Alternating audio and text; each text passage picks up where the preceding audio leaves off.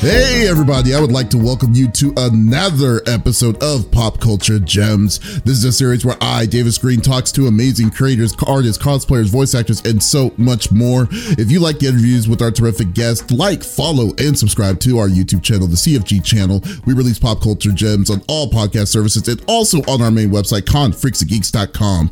If you like or would like to support the podcast itself, you can always become a CFG member by going to the CFG.store. Today, I am talking to a voice actor who has a cool voice acting history that I've been checking out recently. They have been in several different kinds of anime and video game series. He has played, he currently plays Ryusei Shido in Blue Lock, Beat in The World Ends With You, the anime series, Kelvin in Black Summoner, to just name a few. I would like to welcome Van Barr Jr. to the show. How are you doing, sir? I am doing fantastic, and I got chills. That was a great intro. Thank you so much for having me. Oh man, thank you, man. I was looking forward to talking to you last week, but like I was saying earlier, I was like, man, I had to reschedule. Just had to wait a little bit, you know. Right up. Yeah, life happens real quick, so I'm happy to be here. Yeah, thank you, man. I know, but anyways, let's get this party started as always. So, it was like, what is your story? Like, what got you into voice acting? Yeah, for me, let's see, it was probably like either late or mid 2017, and I was actually full-time military in the Air Force stationed in Japan. Wow. Yeah, I know, quite the leap. But like, yeah, I think that is kind of a Hail Mary when you think about it. But like, that is the most. I would have to say that's the most out of all the voice actors I have talked to. That is the most extreme one, because not only that you're in the military, you were in a different country while all this was happening. Oh, wow. Man. Okay. It's a weird kind of journey, I guess. I started off, and of course, like when you're on like basically a giant island, like you don't have a whole lot of opportunities as far as like training or even like doing like work. So like I actually started doing a lot of indie properties. So for like 6 months or so, it's kind of trying to figure it out. Like, oh wait, how does this mic work? So I can't record next to my refrigerator? What's background noise? Like, so it's like for a good, like, it probably took me like honestly, like probably a couple months to get like my bearing straight as far as like treatment, so it's suitable to actually do stuff in any capacity, let alone a professional one. But yeah, I was working on it. I had a little background in like music production beforehand. Before I joined, I was a DJ in college, so like I did know a little bit of stuff, but like not quite the same like extreme as far as like that. But I was working on it, and then like 6 months in, I actually booked something. And it was a video game. It was like, whoa, wait, what? Yeah, it was Edge of Eternity, which was from this beautiful French studio, Studio Midgar. And I booked a thing. I was like, wait, what? And then I realized, like, wait, hold on, this is on PlayStation? What? Like, what do you mean? I could do that? I felt like I was just playing around. Like, wait, hold on. And so like I kept doing it, and like the more I was doing it. And like I had some successes, but of course, when you're starting out, like you're gonna flop on your face, you're gonna learn, you're gonna get better. But like, as I was thinking about it more and more, it's like, wait, I'm really enjoying this. This is kind of fun. That's kind of neat. I'm on that box. Like, what the like? You were the main character. You were the main character in Edge of Eternity. No, I was the. Are you familiar with the Sega series? Yeah, I was basically like one of the mid-boss characters on there. It's like okay. So much fun, like full-on villainy, just just really just chewing into these guys. Like it was a good time, and I had so much fun with it. And then just work like that I like the hamster wheel was kind of spinning a little bit. It's like, wait, wouldn't it be cool if like I could actually get like easy training without having to hop on a bullet train to Tokyo for like a class with the 10 or 12 expats, like so it's like a whole thing. And man, it's it wasn't like a spur of the moment decision. It was just kind of like sipping whiskey at a bar. I was like, man, that'd be cool. Like what the heck? Wow. Yeah. Yeah. Like you're at a Japanese bar. Like, that'd be really neat. Yeah, you're like, you know what'd be really cool to do? Voice acting. Yeah, kind of like it's kind of crazy, and I knew it was crazy, which is why, like, you know, like when like you have like, you know, just like even just like a cool daydream, just like, you know, you just kind of keep it to yourself because it's dumb, it's crazy, it's like insane. But like Hmm. the more I started thinking about it, how much I was enjoying doing it, like I slowly kind of built up that courage, I guess, to kind of like, hey, you know, I've been doing this for a while. I'm having fun, but I think I think I wanna go to the States and give this a real shot. And then Hmm. I was like really trying to like I was trying to talk myself out of it too. It's like, I don't know. They're like, then I was making like a 5-year plan. Like, okay, so if I might get some bits in if I'm like 3 years in there. So if I'm over there, then that'd be cool. And then if I'm on the West Coast, then maybe I can go to Bang Zoom and do like that class that I've been looking at that I couldn't do because remote was not a thing back then. Like, not even like, you know what? You know who had a remote class? Um, it was a Steve Bloom. He had a remote seminar. He did it way before COVID started. And that was as close to education as I could possibly get for voice acting specifically. Do you know what And you man, know the hilarious thing about that? Like he mm, said that Steve I talked to Steve Bloom about that, about Bloomhouse mm, and stuff that he did, and then he said that he just wanted to give it a shot to see how it was going to go. Like 2 live sessions, then it just yeah, blew up, and then like I was yeah, just like, wow, okay, well, yeah, and it's funny because actually I signed up for it like a month mm, ago mm, mm. just to see how it is, but yeah, that is insane. That is Right, so yeah. insane. Okay. And you know what? It's like it's funny, but like that kind of kept the hope alive a little bit because like when you're like stuck on not stuck, I was having a fine time, but like when you're on an island, literally, and like you're like, you know, you want to do all these things, but like as far as like time zone differences or like having the capability to even get like any sort of like training or whatever, it was kind of a far flung daydream. Yeah. So, you know, I decided to like, hey, you know what? And in the military, when they send you to a base, they go by whatever job you have. Me, my background's like kind of computer stuff. Did a bunch of random things between my first year was in the UK for a little bit for like special operations support, which is really weird. And then went real geeky, and they sent me to Japan after that. In which case I was doing like the long haul infrastructure, getting a little bit of like the let's see, uh, Networking. yeah, networking, so like the base itself could have internet essentially. Mm. Um, but Wow, yeah, that is great. and So wait, how long were you in Japan it during was that time? 3 years, 3 years, and I was working in like a basically this like old like looking Vietnam era bunker, like like I kid you not, like they'd have like these big old like rusty steel doors, and like if you swung it too hard, it would hear just like this boom, like freaking like I don't know, like oh god, what's that one dude from Resident Evil with the bazooka? Like he's just coming down Oh, the hall. Nemesis or Yeah, Tyrant? like Yeah. Nemesis coming down the hall. It's like you better hide your kids otherwise. You're going like, but Oh yeah. So man. so I was basically stuck down there. The daydream like it got, I don't know, you know, just So got like when started you were thinking about it more. yeah, so like when you were there, like how long, like when you decided to, like, I mean, you said 3 years, so like when you decided to just shoot Mhm. your shot on it, like what Yeah, was that, like in the middle like beginning of it, or about, just about okay? 2.5 years in. Yeah, Wow, 'cause, that is incredible. And so yeah, so you came back from the military literally oh in 2020, a year yeah. before COVID. Yeah, so like I was still in Japan, and then let's see, I got a little sidetracked. But how it works is it's kind of random what base you get, but it goes by your job. So it's like, you know what? I think I'd like to try going back to the States, and they gave me like a couple options that I might be able to get, and then one of them was Idaho, and like, which is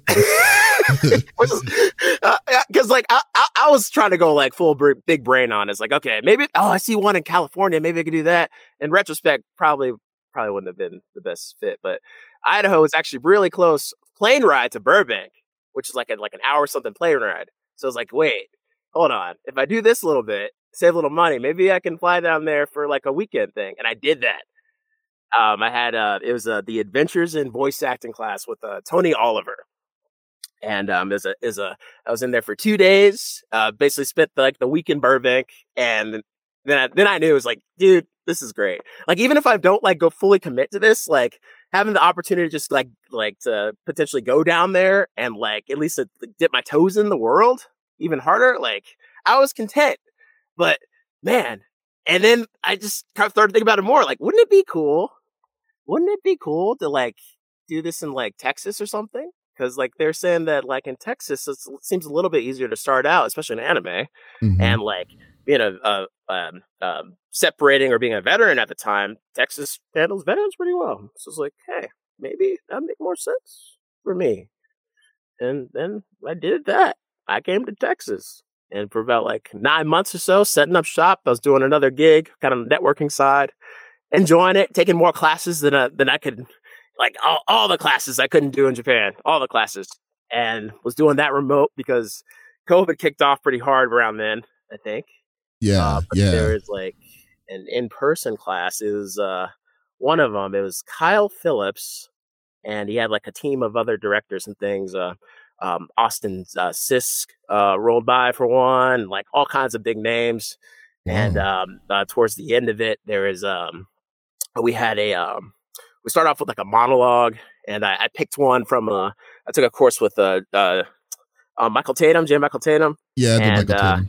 yeah, he gave me a nice monologue to chew my teeth into. Delivered that, and I think I did pretty well because like after we did the actual in booth stuff, I felt pretty good about it. Didn't expect anything because I was like, once again, my 5-year plan. I was he was like, okay, like even if this doesn't lead to anything, like even down the road, just being able to do a couple things, then I feel like I'm on track. But so like after that class, I got my first audition through Funimation, and it was The World Ends With You. By they had all the characters from the original game from the DS. Your Neku beat, oh god, Yeah. No, Shiki, everybody on there. yeah. And I was like, man, I know this game. This game was amazing. Like, what's happening? Why is it back? Oh, there's a new game. Oh man, that's crazy. Then I worked a long time on that audition, like almost 3 hours, just like Oh nitpicking it, wow. like just really just kind of like digging my teeth into it. And man, I booked it. I freaking booked that thing, and that was my first Funimation gig, and it was crazy because like I would get called in, and like it's peak COVID. They had like a security guard in the front, which is like the only guy in the. It felt like the whole building. Like little like footstep stamps to where to get to Studio One, which I'm looking at it, and it already came out. They were working on one of the My Hero movies, and so I'm especially anxious because like, oh my god, this is happening. This is weird. Okay. And like, oh, you walk in, there's like nobody in there. So you put your headphones on, and I just hear like a voice is like, oh, hey, you Van Jr.? It's like terrible impression. Terrible impression. It's like, man, that audition was pretty good. Yeah, like bring it in. You're fine now, but at the time, that was like Was the that first voice Justin? I heard. Is that That Justin was Cook? oh no, it wasn't Justin Cook. I did eventually work with Justin though, which is also weird because like, oh my god. But no, that was it's now a good friend of mine, Marcus Stimac. He does a lot of directing at the moment for a lot of the shows. He does like the night work on it, Hmm. and yeah, like him, he was working with Kyle, and they called me in on it, and oh gosh, it was crazy because like we did the first episode in studio, probably just because like oh he's new to the Hmm. area, and Hmm. like the building's gonna close, we're gonna get a new one, so I guess we'll just call him in physically. Maybe they wanted to confirm I was actually there in Texas or If you're something. I have real. no idea. I don't even know. Probably actually. But then the rest of that show was in this closet booth that I am currently streaming to you right now. Wow. Wow. Yeah. Mm-hmm. That is so crazy. Wait, so was this at the was this at the old Funimation studio, or this wasn't at the Yes. new one yet? Okay, this wasn't the So transition. for people listening at the moment, so I guess there's like two other Funimation studios, right? There's the first one at like a banking building, and then the one I'm talking about was the second one at Grapevine, um, which you probably seen like a lot of behind the scenes if you're checking out the Blu-rays and DVDs. That was the flagship one though, because originally, because like I remember when you walk into the past of the front of the front desk, to your right was the creator of Funimation's office, and I remember that. And I was like, oh my gosh, that is oh man, insane, yeah, surreal. And like it's especially surreal because like I was saying, like most of the stuff was pulled out. So like all that cool swag was like gone, minus like just the functional stuff for like the studios. So I'm just like, oh my gosh, just like doe-eyed, like, wow, this is cool. Hopefully I'll get lost. Oh, yeah, that is hilarious, unbelievable. Man. That I have to say, man, dude, that story is insane. It's like it's the best story I have heard ever on how you got into voice acting. It's crazy. It honestly is. But yeah, it's like that's like, oh gosh. Yeah, looking back, it definitely like a Hail Mary, really. I didn't expect to get anything out of it. Like, I just wanted to be in the area so I could work on stuff. I had the potential to potentially work on things over here. And then I was doing it. And it's like, okay, I guess that's faster than I was planning. But I get here. But then again, though, too, when you think about it, too, like I've noticed, though, too, that it wasn't like you just kind of picked up a mic and then that was it. You were gradually going through like different kinds of like you were learning as well along the way to kind of improve yourself to get to where you're at as well. Because like that's the one thing I think a lot of people kind of miss with this kind of deal. Yeah, which I don't understand, because like as far as like getting the opportunity to like work, especially with like active directors, like where else are they gonna hear you show your stuff, or see your booth etiquette, or like make sure you're not like at least like the wrong kind of crazy, like go to class. If you learn anything from this, go to class. That's true. That's so awesome. And like you said too, earlier too, that you said you were in the military and you were stationed in Japan. But when you got your first taste in voice acting, was the VA in your like initially in your long-term plans, or was it an opportunity that made you want to get in the game like even more? Like it the latter for sure. It was not in my long-term plans at all. I just wanted to have like just some sort of like the ability to just kind of try it and go for it, really. Like I didn't anticipate being like some like mega celebrity or something, or have any sort of like goals in that mind, or even to be in like the bigger shows. I just having the opportunity to just like maybe do it. And then I got way more than I bargained for. But what got you, like, what made you just get the drive to just say, hey, I got to try this out? Like, what made you just kind of make that decision to kind of jump the shark and just say, hey, let me do it? Right? Like, I don't, like, I was looking back and I don't think there was a singular moment. I think it was just over time. It just like, I don't know, maybe just like slowly kind of like building up a little bit of the courage to just give it a shot. So it was just a little voice in your head for a little bit, and then you were just ignoring it when you were in your career, and then all of a sudden you just decided to just say, you know what, let me listen to what my insides are saying, and then just give it a shot. That's honestly, that's probably about as close as it's gonna get right there. Wow. Well, that is, that's even more, because I'm like, usually when it's like, I would have thought like, oh, you listened or you watched something and you've been like, oh, that's kind of cool. Let me look into that some more. Because you know what's funny? I'm also in the networking field. Like I'm a network engineer. Yeah. And I'm like, when I saw it, when I was going to school, and then I tried, I was originally going to do computer science, and then I was like, you know what, I don't want to be like a code monkey or anything like that, just punching code all day and stuff, and I wanted to see what my other option was. I was like, Cisco network enginering, and then I looked into that, and I was like, I was doing configurations. I was like, okay, I gotta try this some more. But like voice acting to you was just always just came in. You're like, you know what? I'm gonna do that. Your intrusive thought just said, okay, let's go. Yeah, like truly, it's honestly, it's kind of crazy. It's definitely blossomed into way more than I even could possibly hope. Oh no.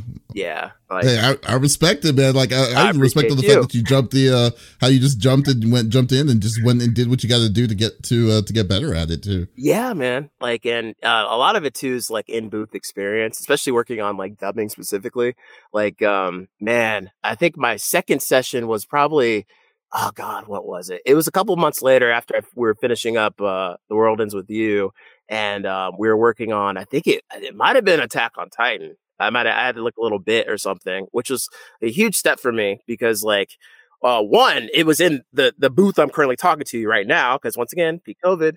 And then like another, it's like it was on Cartoon Network. Like what? Oh wait, it was Yes. Attack on Titan was on Cartoon Network. I don't remember that. Wow. Or Adult Swim. Sorry, Adult Swim. But like you know what I mean. Yeah.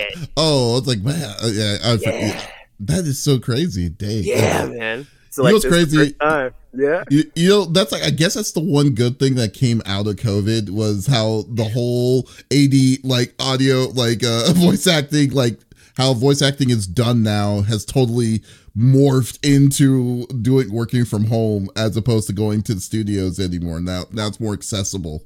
And the real kicker, like people have been doing this for a minute now. Like like I know like COVID kind of put it to the forefront for a little bit, but like there are people who are like had way better setups than I do, who like had this figured out for a long time. I know the commercial world, especially, they've been doing it at home for a minute too. Like, oh my God. Yeah. Yeah. But it was like one of the few times where it could like, yep, that prelay show on Disney Channel. Yep, they were in their booths, or makeshift closets, and they were working on it. And so it's hilarious. It's really hilarious. And what do you like to do when you are away from from voiceover work? Like, what's your hobbies? Yeah, I guess I'm a little bit of a gamer, I think. There's nothing really caught my attention, really got to sit down and like drop 50 hours on it more recently, but like I'm a little bit of a gamer. And like I absorb a lot of different media. Was a huge fan of Stranger Things. I'm still waiting on the next season. Man, shoot. I don't even know. Like, for a minute though, like truly, my hobby was going to class. Oh, really? That was like my hobby. Yeah, learning? yeah, learning. Like truly, because I enjoyed the aspect of working with other people who kind of have like the similar either dream or like like a little bit of like experience in some different areas, different lanes of voiceover. And just being able to interact with them. A couple of my good friends actually met them in class, and we still hang out to this day. Let's have a pizza party with Are you familiar with Lexi Nieto? Yeah, actually, I'm going to talk to her later this week. Oh, dude. Oh, yeah. We go back like 3 years. Like we were in the same class. That's hilarious. That's awesome. Yeah. Yeah, that's cool. Well, like your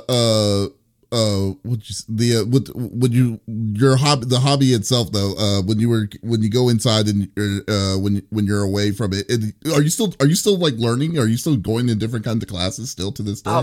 Not as much of a sprint, because when I did come to the States, I think I've worked with at least like it was almost like 20 different instructors. So definitely an investment there. But yeah, a lot of like kind of familiar names you could probably pick out. I wonder if I can even go down my list real quick. Yeah. I worked with guys like Richard Horvitz, Cricket Sweetheart. I worked with was Richard Horvitz? He was Invader Zim. Yeah. And hell of a boss right now. Yeah, for sure. Such a cool voice too. Like, there's someone who took like his instrument like and made his own lane. Like, and if you remember, or were you a Power Rangers fan when you were a kid? Oh yeah, definitely. You remember Alpha 5? Yeah. Richard. That's him. That's him. Oh, I didn't know that was him. That was Richard Horvitz. That's Richard. Oh, like no. Richard was actually doing anime back in the day too. Oh wow. Yeah, dude. Like, you remember? It was on. I think this was on Toonami. Do you remember Zatch Bell? Yeah, I remember Zatch Bell. The weird blonde haired like marionette doll, lightning through its mouth. Yeah. Remember that? Like that horse character with. Yes, that's Richard. God dang, Richard's all over the. I didn't know that Richard was all over the place like that. That's crazy. Yeah, Yeah. just a little bit of anime, man. Like, Oh, and I did see you play a Fall Guys yesterday, oh, with which I was did. hilarious. Which was Yeah, I was hilarious. on a brief. I was on a stream with good Yeah, friends of mine, and yeah. we were making fools of ourselves. We were having a good time doing it. So, Oh, okay. That's so awesome. And as well, like one thing I've also been been loving to see recently as of late was the diversity in voice acting now that's is now so much more than ever oh my before, gosh. like for the longest of time. And I would like to know about your personal experience about being a person of color in the professional voice acting game. Like how has that been so far for you? Whew, like, oh my gosh. Like back in the day when you think about it, we didn't really have a whole lot of There was representation there. no, I mean, we had Phil Lamar. Yeah, we had Phil. Oh my god, Phil's That so cool. I'd love he to meet him is. someday. And like even in anime, we had like what, Bo from Cowboy Bebop, like, Not and even, then Bo Billingsley. Yeah, but that was yeah, one role. He didn't do anything at right, and like he was on and off, but like for a series, yeah, like nah. yeah, they'd pull people in for like like the I hate to say it, but like the token black parts, but like Mm-hmm. as far as mainstays, it's pretty rare, and Mm-hmm. the people who were working were incredibly freaking talented. So it's like, why? It's like you look around, it's like, what are you doing? Like, like, but now, for me, I feel like I kind of have like a middle upper register in my natural speaking voice. But Mm-hmm. especially back in the day, like I feel like they only bring in brothers to do like the low parts. And then I found myself having to figure out how can I do that so I can actually work a little bit more. Like, Mm-hmm. and I'm looking at like guys like Zeno, who like I know like they people ask them to do that low read, even though we know he sits at a medium or medium high, Mm-hmm. and that was definitely my experience for a lot of my indie work. As far as like doing Well, anime, they were forcing you to kind of oh, go in the lower pitch on your oh indie yeah, works. Oh. oh yeah, for sure. It kind of worked out in a way because like now I know I can do that. But as far as like when you have to modulate your voice like that, like as far as like being able to do, I don't know, like a just kind of like stretch your emotional range on a read, like you're kind of like you're in a little tiny little pipe after that. So you can't. It's hard to like stretch and really like really bring a performance out when you're trying to like pitch it down or even pitch it all the way up. So it felt kind of like I don't want to say pigeonholed, but but like that fear came up before I even like moved down to Texas, like full go. That's like, if I'm doing this, I don't want to be just stuck in a shtick or to do that. And I'm happy to report that it's not been my experience, and I'm incredibly thankful for that. They tried me out in a variety of different ways. I'm so glad I picked Texas too, because I feel like there's definitely super like they're on board with like, and like dude, like, oh man, if you could see like the engineer side and the recording rooms, like dude, like a good like quarter of the office is black, like maybe more. Really? I Yeah, didn't know. I Wow. guess. Yes, dude. It's kind of crazy. And like nobody talks about it, but like it's like we're representing in there. That's all I'm gonna say. I just like it because I've seen recently, I mean, I've talked to a lot of different, like the one thing I really loved, like, I mean, you even talked to like Nazi Tarsha the other day, and then as well as, well, I would love to talk to Zeno, AJ Beckles, and like all these different folks. But like, I guess the biggest thing I was really worried about was that, the yeah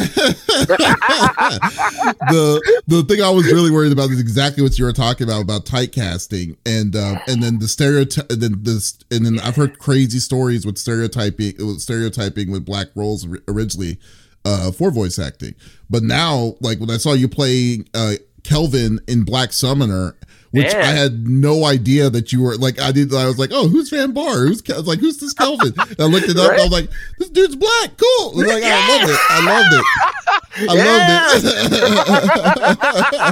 it. Yeah. I try to be low key about it, but that's kind of cool. Yeah, it is. Well, it's like when you like Zeno's going up. Zeno's probably like is really going like it's the top echelon right now in my opinion. He's got to be like household name, I think. Pretty yeah, soon. yeah. But then you got like folks like then you got like folks like AJ Beckles did Tokyo Revengers, and I was just like main dude Tokyo Revengers and stuff, and I was just like, this is what I was looking for, because you know how people were getting mad about like, you know, white folks were playing black roles in characters and stuff, and I was like saying, you know what, I wouldn't mind that if they just gave the same kind of situations for the other way around, you know, because it doesn't really matter. So, but now that you're seeing it like more and more now, as of now that complaint I think is kind of diminishing. I mean, I still think we got a long way to go, but we're making it feels cool to be a part of like just a smidge of progress, I guess, you know.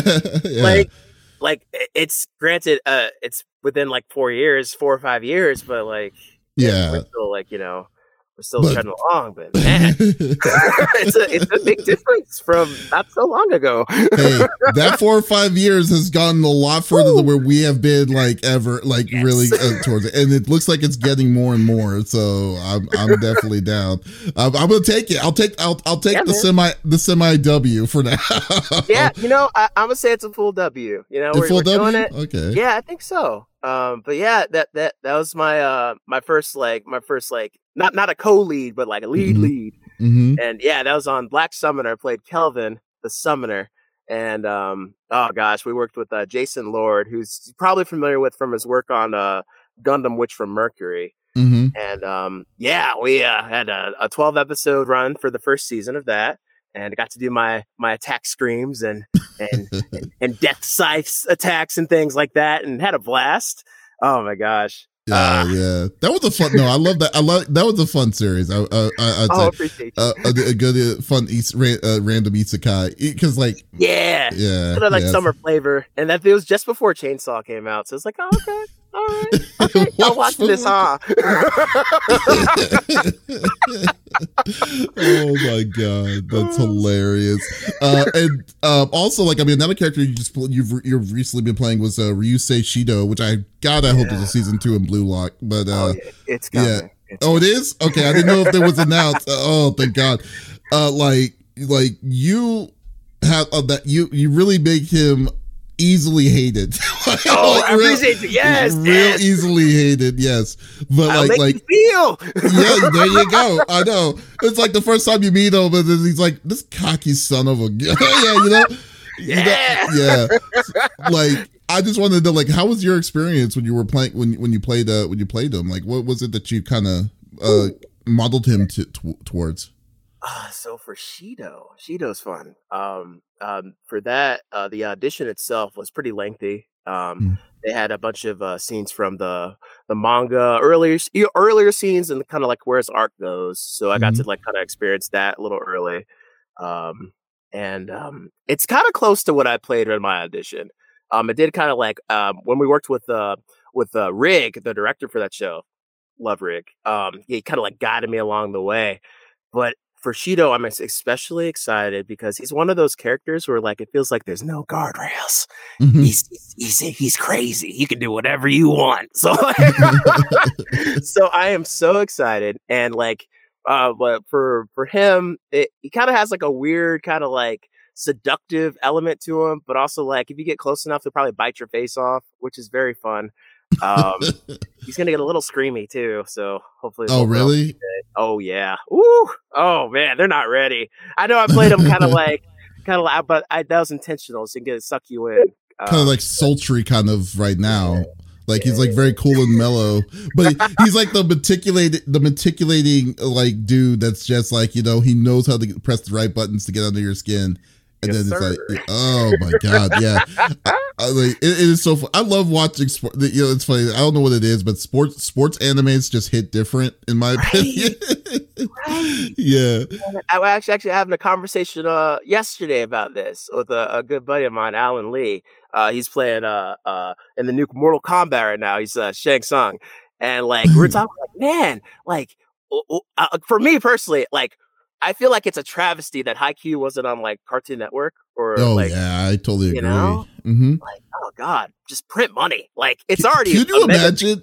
I was gonna say, it's like, could you imagine like that series, like the fans alone in that was just ridiculously large. And then could you imagine if it was on TV on top of that? Oh my gosh. Yes. Wow. Or like Kokoro Basket. Oh my gosh. Yeah, like sports animes, especially in the States, different.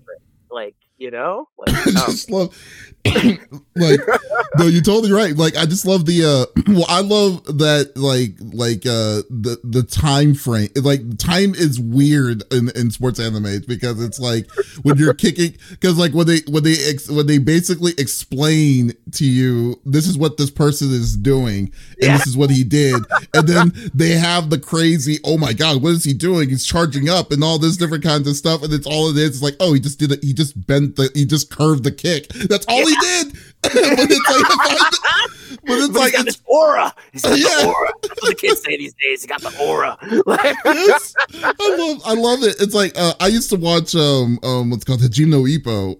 Oh yes, yeah, yes, like yes. The chapters of reading it is like 7 months long, and it's really 3 rounds. You know, it's 3 rounds of boxing. Yeah, and it came out so epic. Like the first time he did his freaking liver punch, or like leading up to the Dempsey roll combo. Like you're just having a good old time. Like that's another one. Can you imagine? Like put that on Adult Swim. Oh God, yes, that would have been amazing. Like I don't, but there's. It's oh man, but it is really I can only imagine how hard it would be to be like, okay, we gotta pick this banger. Oh, we gotta pick this banger because they just rolling out so many different anime series throughout the year. Sure. I mean, and like feels like there's way less studios to work with now too. Because like I don't even know how people procure like different shows or how that works. But like man, to be a fly on the wall for people to make the decisions, just do a little whisper like, "Get Hajime no Ippo." That's probably exactly it too. Other than again though, to be as lucky as 4Kids Entertainment because of how they picked up.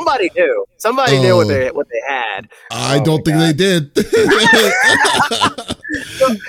Oh man, how did it go? Like I think they ran into a lot of issues. Not so much with the script writing itself, but like with like certain like regulations for children's television or something. So like they were like forced to make certain changes, which are kind of dubious. But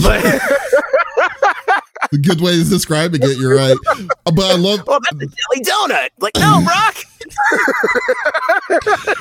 He's like, this guy died by a dart, like a suction cup, a poisonous suction cup. It's like, what is this? What is going on here?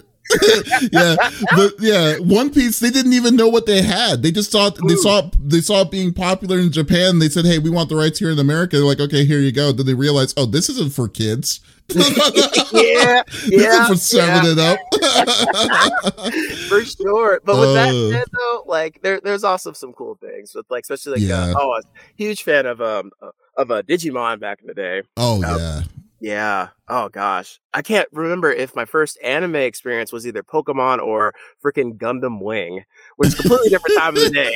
Like completely polar opposite. Do you know how many like the level of spectrum that is? Yeah. It's like for sure. Like, oh my goodness. Oh, it's like it's either that or the unedited version of Gundam Wing at late night. It's like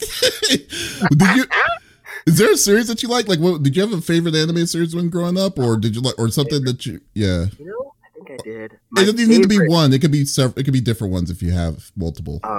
Yeah, for sure. Definitely that core Toonami Adult Swim block with Yu Yu Hakusho, which was definitely a really like soft spot in my heart because like that was one of the first ones where my dad was like, "This is weird," and he watched it with me. It's like, oh, and you know what? To this day, my dad is the freaking like he's not closeted about being an anime fan anymore, but he is like he is a One Piece buff, dude. Oh, really? Like, he's been like 1,000 episodes in on the dub. Oh my god! He's all in. It's incredible. And he's just like have it on the back while he's working. It's like, yeah, Luffy, I love that guy. Which is so funny to me because growing up as a kid, like my dad, he was like he's the army drill sergeant. And and like, you know what? We're at the point in our relationship where like I got him a little Luffy figurine for Christmas, and he's got it right there on his little right by his desk, and it's so funny to me. Was he Navy or was he just like that's crazy? That's Yeah. I love it. I love that. Oh my god, that's great. So, I remember, I think, what was it? My friend let me borrow, this is how old I am. My friend let me borrow Neon Genesis Evangelion on the old the VHS tapes. And, I was like, oh, this is what anime is? It's like, I didn't overall, and I know people are probably going to hate me. I was a big fan of Evangelion. You know, a lot of it, I know it went over my head. Like, it was insane. Yes. I was like, yay, hi. But like, man, that soundtrack bopped. It did bop. And that's what got to me. But there's like, it did enough. It did enough for me to be like, you know what? Let me see what other series are like out there. And then I was watching Dragon Ball Z, and then I was just like, okay. Now I get it. Oh, and then Kenshin. Yeah, I love Samurai. Yeah. Oh man, yeah, dude. Oh gosh. While we're on that vein, that one. Do you remember? One of my favorite series is Outlaw Star. Oh yeah. Yeah, Outlawed Star. Yeah, with the cat girl, and then yeah. Oh man, Gene Starwind. That was a great show. Like I think it was late night. There was an unedited version at late night, and that's the one that I love to watch. And then there was a regular version. Yes. Oh man. Yeah. God, Outlawed Star. Dude, like, oh gosh, the OG, like the whole thing, especially the promos, because like when you think about it, we had Optimus freaking Prime, Peter Cullen, doing promos for like kids television. Like, like the hype is, you can't describe the amount of hype you would get just watching that block for like a couple hours. Or like, it's just like, you got like Optimus Prime, Peter Cullen, like, and here comes Hamtaro. It's like, what? It's insane. Like, oh man, like, it is I think true. that's part of it. Like, I think that block specifically definitely probably made me like want to like, you know, like really seriously consider like at least trying it out or like discovering more about it. That was the end. That would make more sense. That makes sense. On like it just didn't come out of nowhere. It's like you've heard it. And it was just parked in your mind for a long period of time. It was rent free. Oh they got me young. They got you young, exactly. Yeah, man. Okay. I was just also wondering, like, do you have like if you had the chance or an opportunity, like, do you have any kind of role or dream role that you would love to play, like, have a chance to like take your version or your crack at? Oh man, as far as dream roles, like honestly, when I booked Beat like 3 years ago, like everything else has just been like just kind of gravy or icing on the cake, really. Like when I like, because it was my first Funimation experience, like first like really experience in dubbing. And getting to play like a character that like I literally had the game. It's like a crazy, weird, full circle moment. And then like getting to like continue working and be in all these shows that I, you know, would not so long, like 4 or 5 years ago, would have been like, I don't know, sold a kidney just to be in the room. Like, it's just weird. And I'm just so thankful. Like, I don't know, like whatever role comes next, whatever they think I'm good for, like if the audition hits just right, that's the one. Like, because otherwise I'm so content and I'm so happy that I'm still like working. Like, it's cool. It's really cool. So you're just very, I mean, like, yeah, you're definitely very, yeah, that's awesome. Yeah, that's cool. That makes sense. Yeah. But that's definitely something I can only even imagine. Like, I mean, maybe, would imagine to be like, you know, so. Yeah, man. It's, but I'm just saying I mean, like, your story, just like the story of just you from starting to get into where you're at right now, it's just it's already incredible as it is, you know. So it's kind of weird, but definitely keeping up. Yeah, but definitely keep up the great work that you're doing. I mean, it's just yeah. I loved it. Yeah. So, but anyways, before I go, it just, that was the last question I had, but is there like, what is the best place that like folks could like follow you or reach out or, you know, just say hi to and all that stuff? Yeah, for sure. So, the best place is probably on Twitter. I've had this little account. It's, at Van Barr Jr. and you can check me out there. That's the only one where actually keep up with it. So yeah, check me out there. That's great. Yeah. Van, it was a pleasure geeking out with you today. It was awesome to talk to you finally. I hopefully we'll definitely see you with more future awesome roles in the future as well. So thank you so much. Yeah. I hope to keep doing it, and hopefully I don't lose, like, drop an octave just screaming my face off for a second. We'll see. Yeah, I just can't wait to see your Ryusei. Like you were saying, how he's going to be yelling and stuff. So we'll see how that's going to go. Oh man.